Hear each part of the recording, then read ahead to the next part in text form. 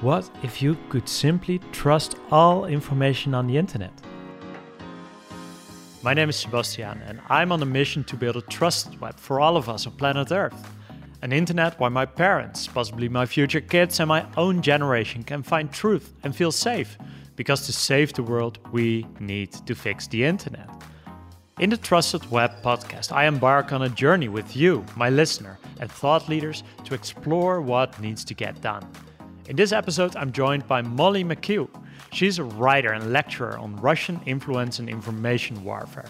Her insights are informed by years spent working in Georgia, Moldova, Ukraine, and the Baltic states as an advisor to presidents, prime ministers, and governments.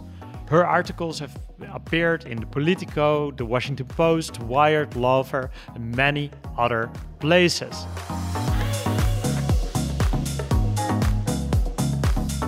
In this episode, I'm joined by Molly McHugh. She's a writer and lecturer on Russian influence and information warfare. Her insights are informed by years spent working in Georgia, Moldova, Ukraine, and the Baltic states as an advisor to presidents, prime ministers, governments. And her articles have appeared in Politico, the Washington Post, Wired, Lawfare, and all other sorts of platforms. And currently, she's working on Great Power, where she's a lead author. Molly, thank you so much for coming on the show. Thanks for having me on. I'm glad to be here. Yeah, it's. I was so impressed while researching all the things you work on. Can you sketch the context? What is the state of the internet currently? The state of the internet is hot garbage.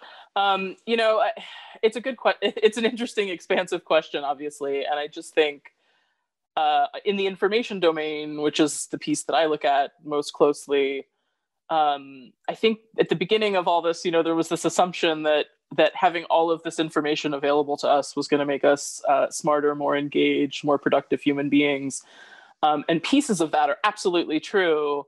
But I think maybe just for this generation, but I think it's sort of a human psychology problem in general, having all bits of information available to us simultaneously, true, false, purposely false, accidentally false, sort of true, maybe true, myth, legend, all that sort of jumbled together in the same place is really, really hard for all of us to parse through, especially when we're not really sure what information we can trust or what the sources are.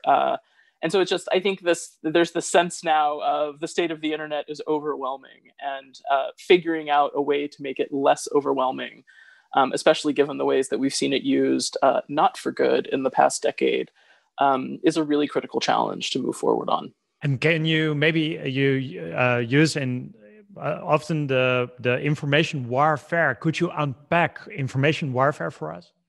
Absolutely. I think there's this idea of sort of weaponized information, which is very separate from accidental falsehoods or people who really, really believe that green tea is going to cure you of all your ills and really want to blog about it.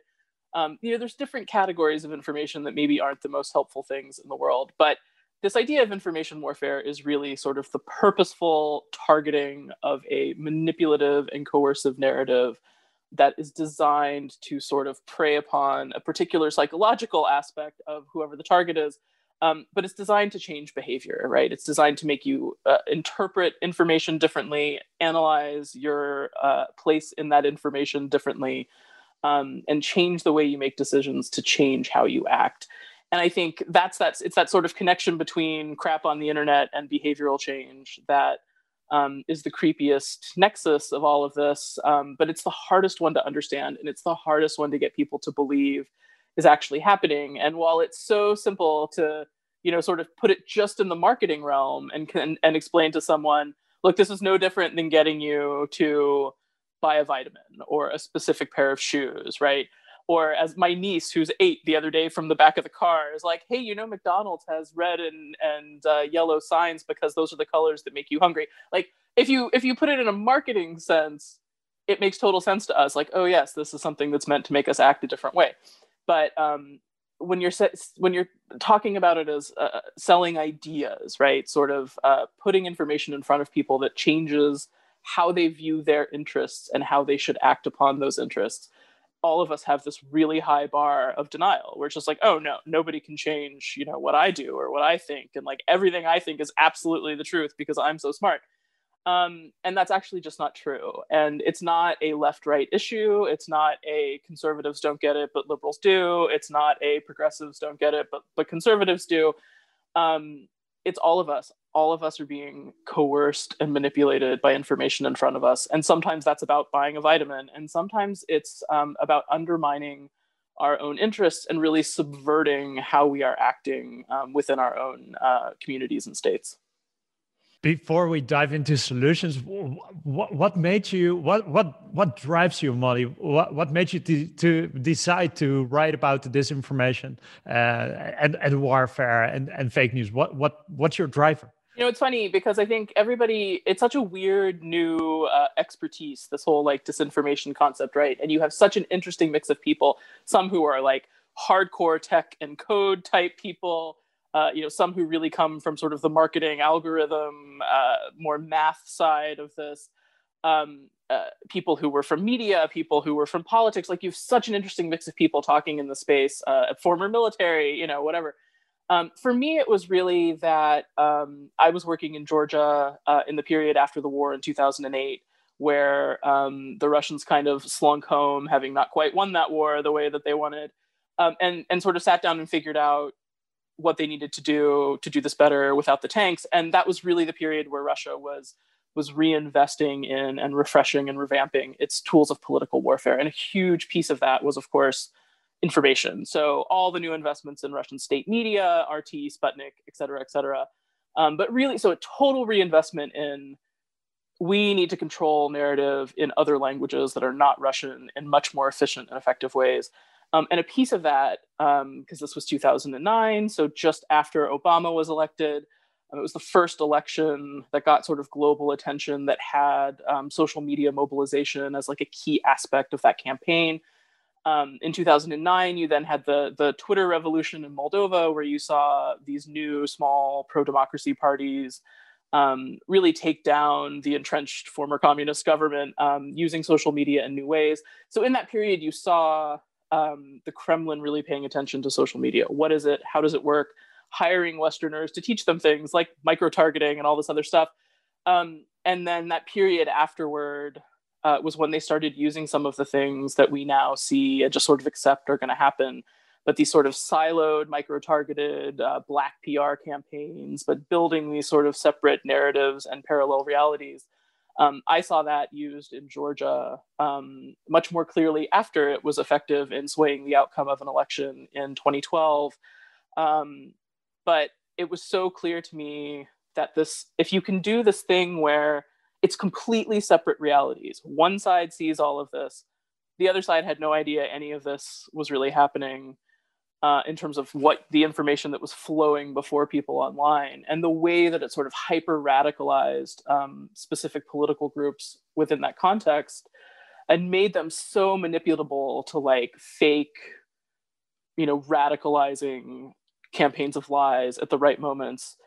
It really terrified me because it's so powerful and so simple to do. And it was all, you didn't need a ton of people to get this thing done. So that was sort of a mobilizing moment for me. And I think it was so frustrating in that period between, the Georgian war and everything that happened in Ukraine and Crimea in 2013, 2014, when suddenly the West is like, oh, hey, this is something that we should care about.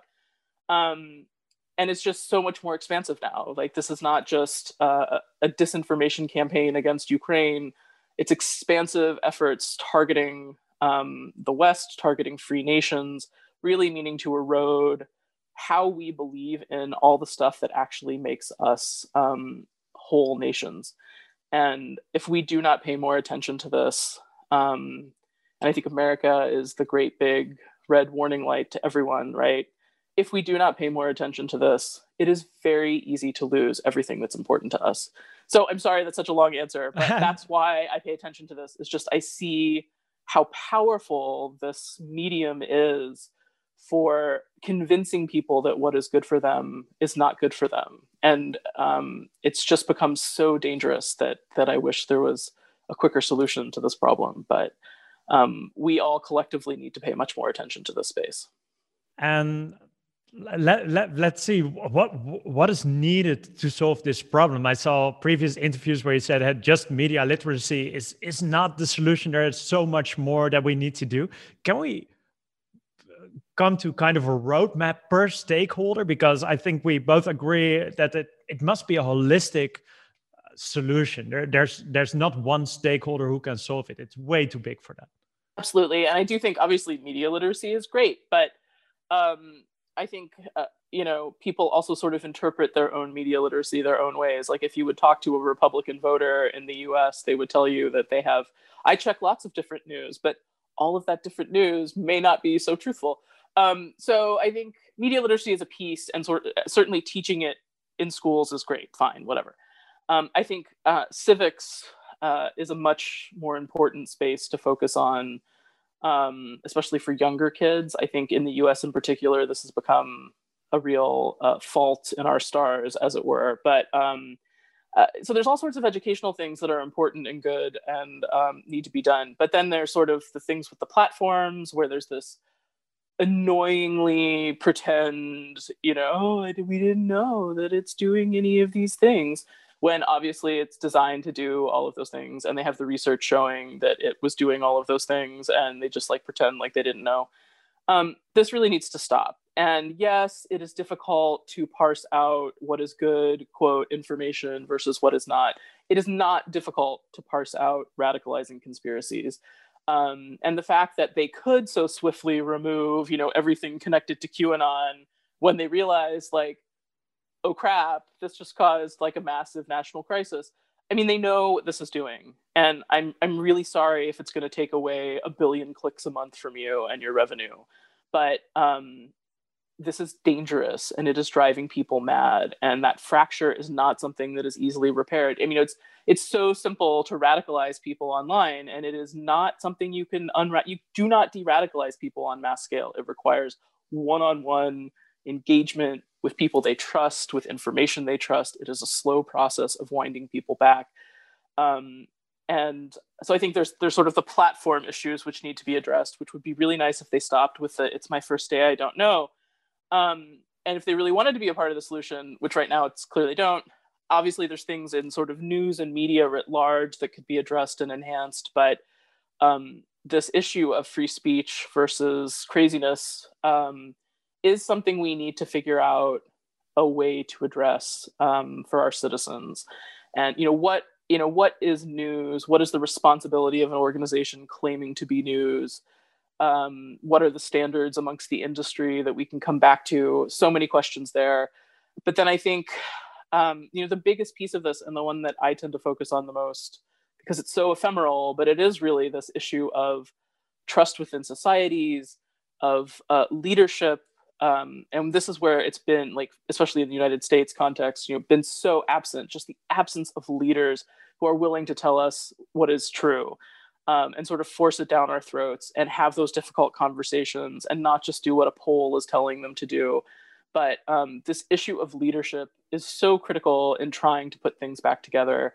And I think, and just having authority behind statements of, this is a bad false narrative, this is something that the Russians are trying to convince you of. Those things are so important, and there's such good examples in Lithuania and Estonia, where there's sort of trusted government entities that in a nonpartisan way communicate to the public about narratives and sort of toxic information that are targeting them. How do they do that? What does that look like? Is there kind of a government website saying, hey, these 3 narratives are going around? Or yeah, it's difficult, because they really have to try not to get into the domestic piece of this, or start naming names and being like, that guy is crazy and you shouldn't listen to him. So in the Lithuanian context, I think there's a really positive example of how they really focus on narrative. So they will, they'll talk, especially in the Lithuanian context, there's so much Russian narrative that targets them about history, and Soviets were good, and Lithuanians were actually Nazis, and all this crazy stuff. So they really focus on narrative, and just saying you will see stories that are telling you X, and this is the purpose of that. This is why it's wrong. This is what the facts, but this is what it is trying to convince you of, and what it aims to achieve.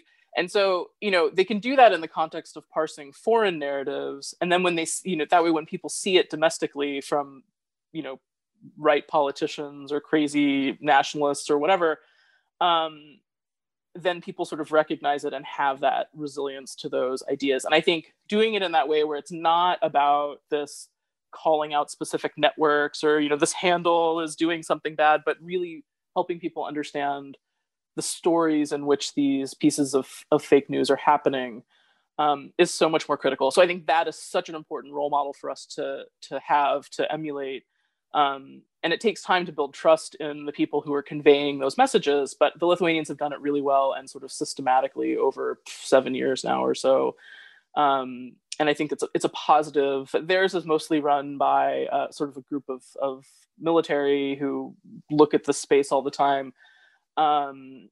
But there's certainly different ways to do it. I think the U.S. is trying to do something like that, and we sort of saw pieces of it during our last election. But it's impossible when we had the president that we had. So I think it's an important thing to look at. Like the more that I do think, and it's something that I focused on a lot in the latest piece that I put up on Great Power. But I think government has such a critical responsibility in this entire venue of influence.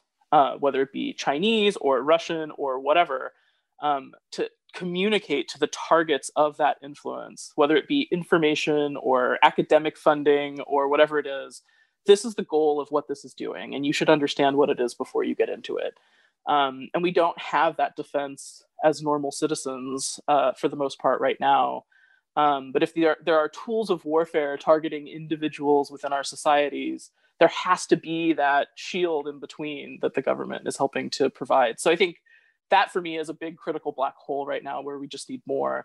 And then all of these other initiatives that are already happening, all the smart people that are doing research on these topics, all the smart people that are trying to find solutions with the platforms and with media and all these other things, there will be more space for that to flourish once you kind of fix this top level trust leadership issue. The thing that Trusted Web as a community is working on is through blockchain technologies, open source technologies, making transparency and accountability part of the base layer of the internet. Is that something that you think makes sense? Absolutely. I mean, even in the most basic form of, you're more likely to read something from a verified account on Twitter than some rando from Illinois. It's such an important thing to understand who is talking to you, where is it coming from? If you want to know more about them, can you find that? And I think that this idea of creating more transparency and that sort of fabric that can become trust again within how we are accessing information is really, really critical. And it's something that I think a lot of people have sort of toyed with, while drinking in a bar, but not actually tried to fix. So I give you credit for trying to find a way forward with it. But I think it's absolutely critical to, even if it's like a separate carved out piece of the vast cavernous information universe we now live inside, but knowing that there are those trusted, verified sources of information, even for basic stuff now, like trying to find a website that compiles actual factual statistics on anything is like almost impossible. So I think the more that we can do that, create verified, transparent, accountable, trusted information that people can go to for specific things, the more we can do to create that space, even if it's small at first. I think it sort of creates that core that can then build out, right? And when you create the advantage of that, people want to contribute. They will try to follow those rules. They want to be in that system.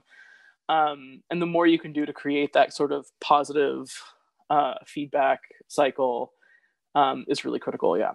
And I think when policymakers are involved, for example, what they can say is, hey, information that hasn't a sender taking accountability just can't spread that far. So there's always freedom of speech, but not always freedom of reach, because that's not the full problem. But part of the problem of information warfare could be that information that no one takes accountability for reaches so far. Exactly. And, it's this debate that we've had here a lot. Finally, the removal of Donald Trump's Twitter account has been sort of the penultimate, debate over this topic.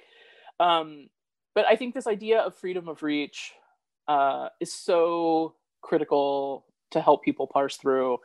And the platforms are private entities. They can create whatever rules they want. They have no duty to provide people with the ability to transmit crap. And I think really reinforcing that and sort of digging through all the layers of opposition to this, which is, how can you take down Donald Trump and not, Putin, or whatever the response was that we saw this week. It is a good question. Why aren't you applying these standards more equally across the entire environment? But I think it's one that we really need to have the debate on and enforce the platforms to own this more. It just needs to happen because the consequences of not taking responsibility for being an amplification vehicle for radicalization narrative is evident here just up the street from me in Washington, D.C. And I think everybody's sort of terrified about what happened. But for those of us who have worked on this stuff, it was coming. This was always going to be the end point of this. And the fact that they deny it is just like, it's incredible to see that all this was necessary for us to open the eyes. It's really frustrating. For you, from all you have seen over the last decades, what is there hope? How will the problem evolve in the years ahead? Will it get worse? Will it get better? Where are we in by the end of this decade? So I do think there's, again, layers of problems here, right? You have bad actors within any environment you want to define who now understand these tools and will use them no matter what. And, maybe that's guys like Steve Bannon or the crazy billionaires who keep giving him money. Or maybe it's, non-state actor terrorist organizations, or maybe it's Russia, or maybe it's China, or maybe it's Iran.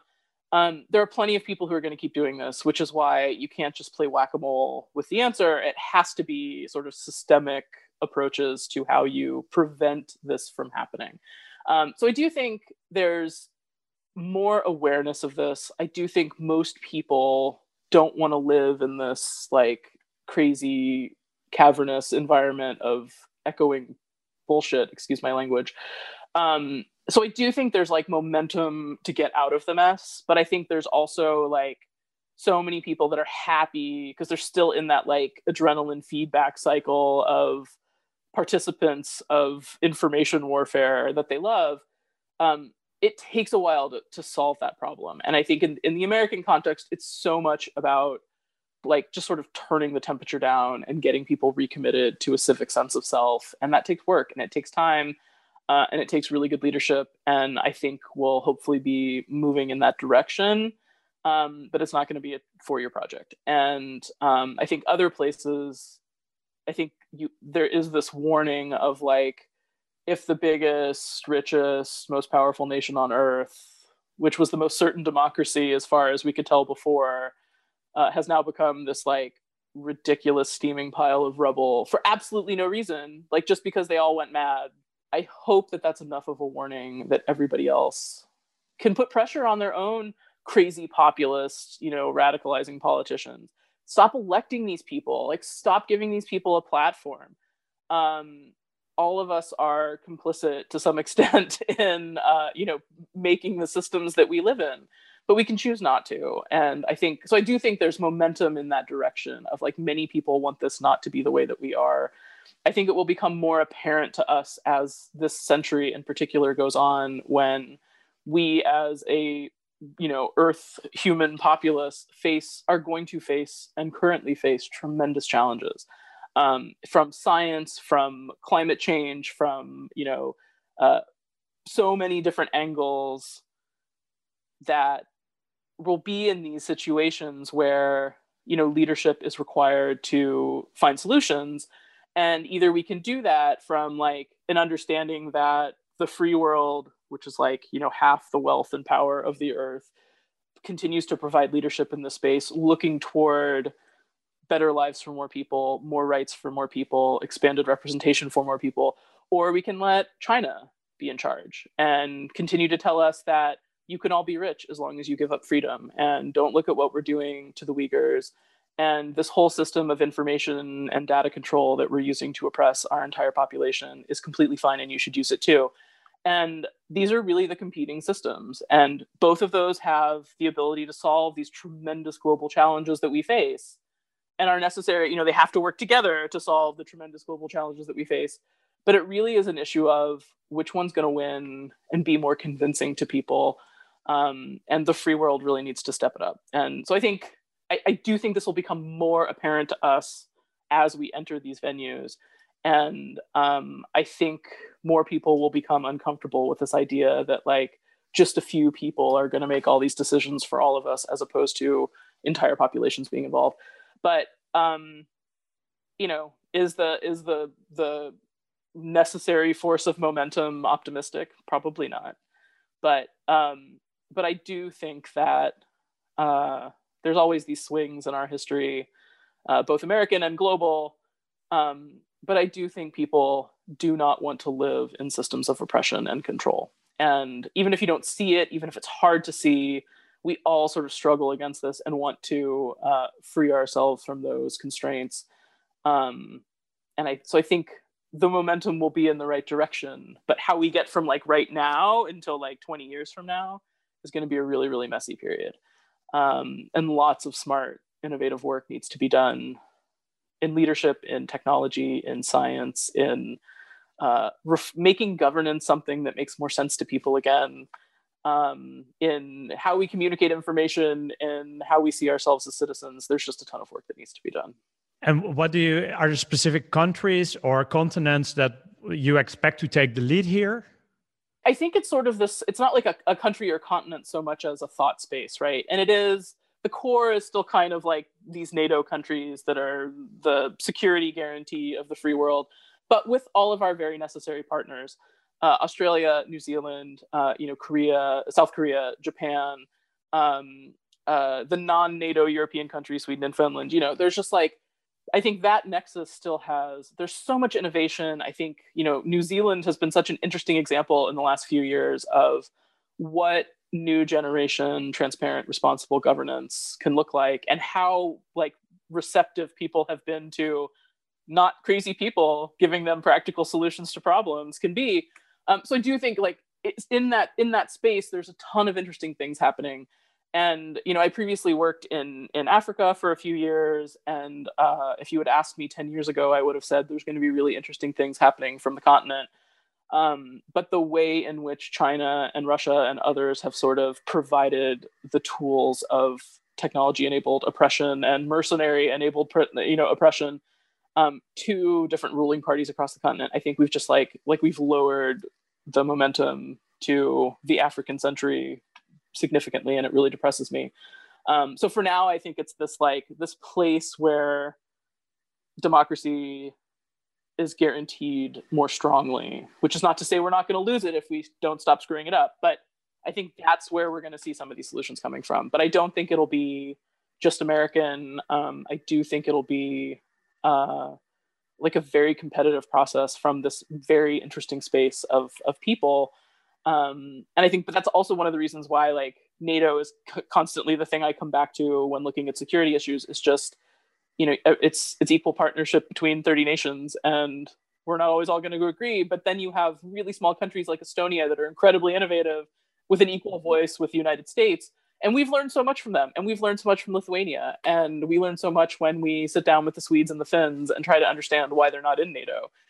So I think all of that, there's so much churn happening that is actually positive.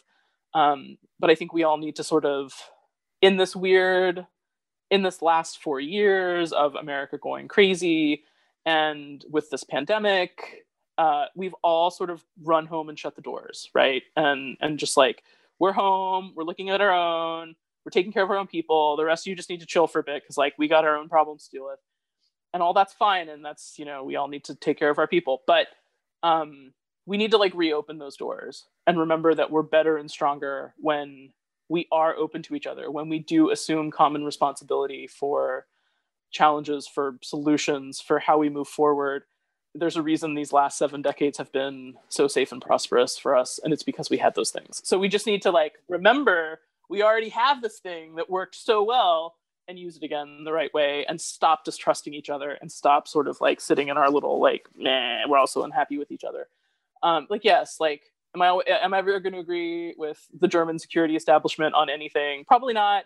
Like, am I ever going to love all of French leadership? Probably not. Like, we as America, but screw it. Like, this is what we've got. These are our friends. These are our family. And we all need to remember that, like, without that family, there's just a whole lot of other things that aren't going to be helpful to us. So I do think there'll be tons of innovation coming from the space, and a lot of it's individuals who are coming up with good ideas.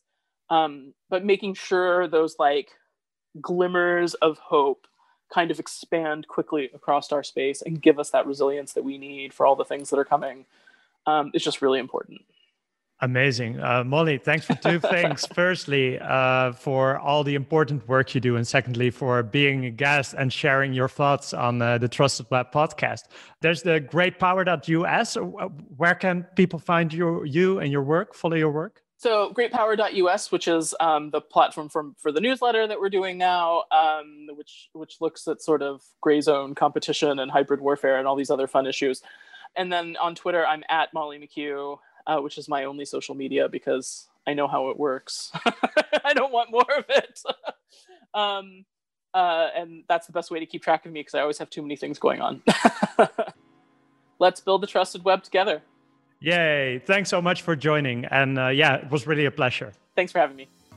That was Molly McHugh sharing her powerful insights. Lastly, I'd love to invite you to go to thetrustedweb.org/podcast. There you'll find our report on the state of misinformation as we surveyed thousands of participants across the globe to better understand the impact misinformation has on their lives and how they view the problem. There are incredible findings there that surprised all of us, and I'm pretty sure they will surprise you too. And furthermore, on that website, you'll find other episodes, other guests, education and use cases for building a trusted web. It's all available there, of course, for free. thetrustedweb.org/podcast. Thanks for listening and therefore being part of the Trusted Web journey. And let's build the trusted web together.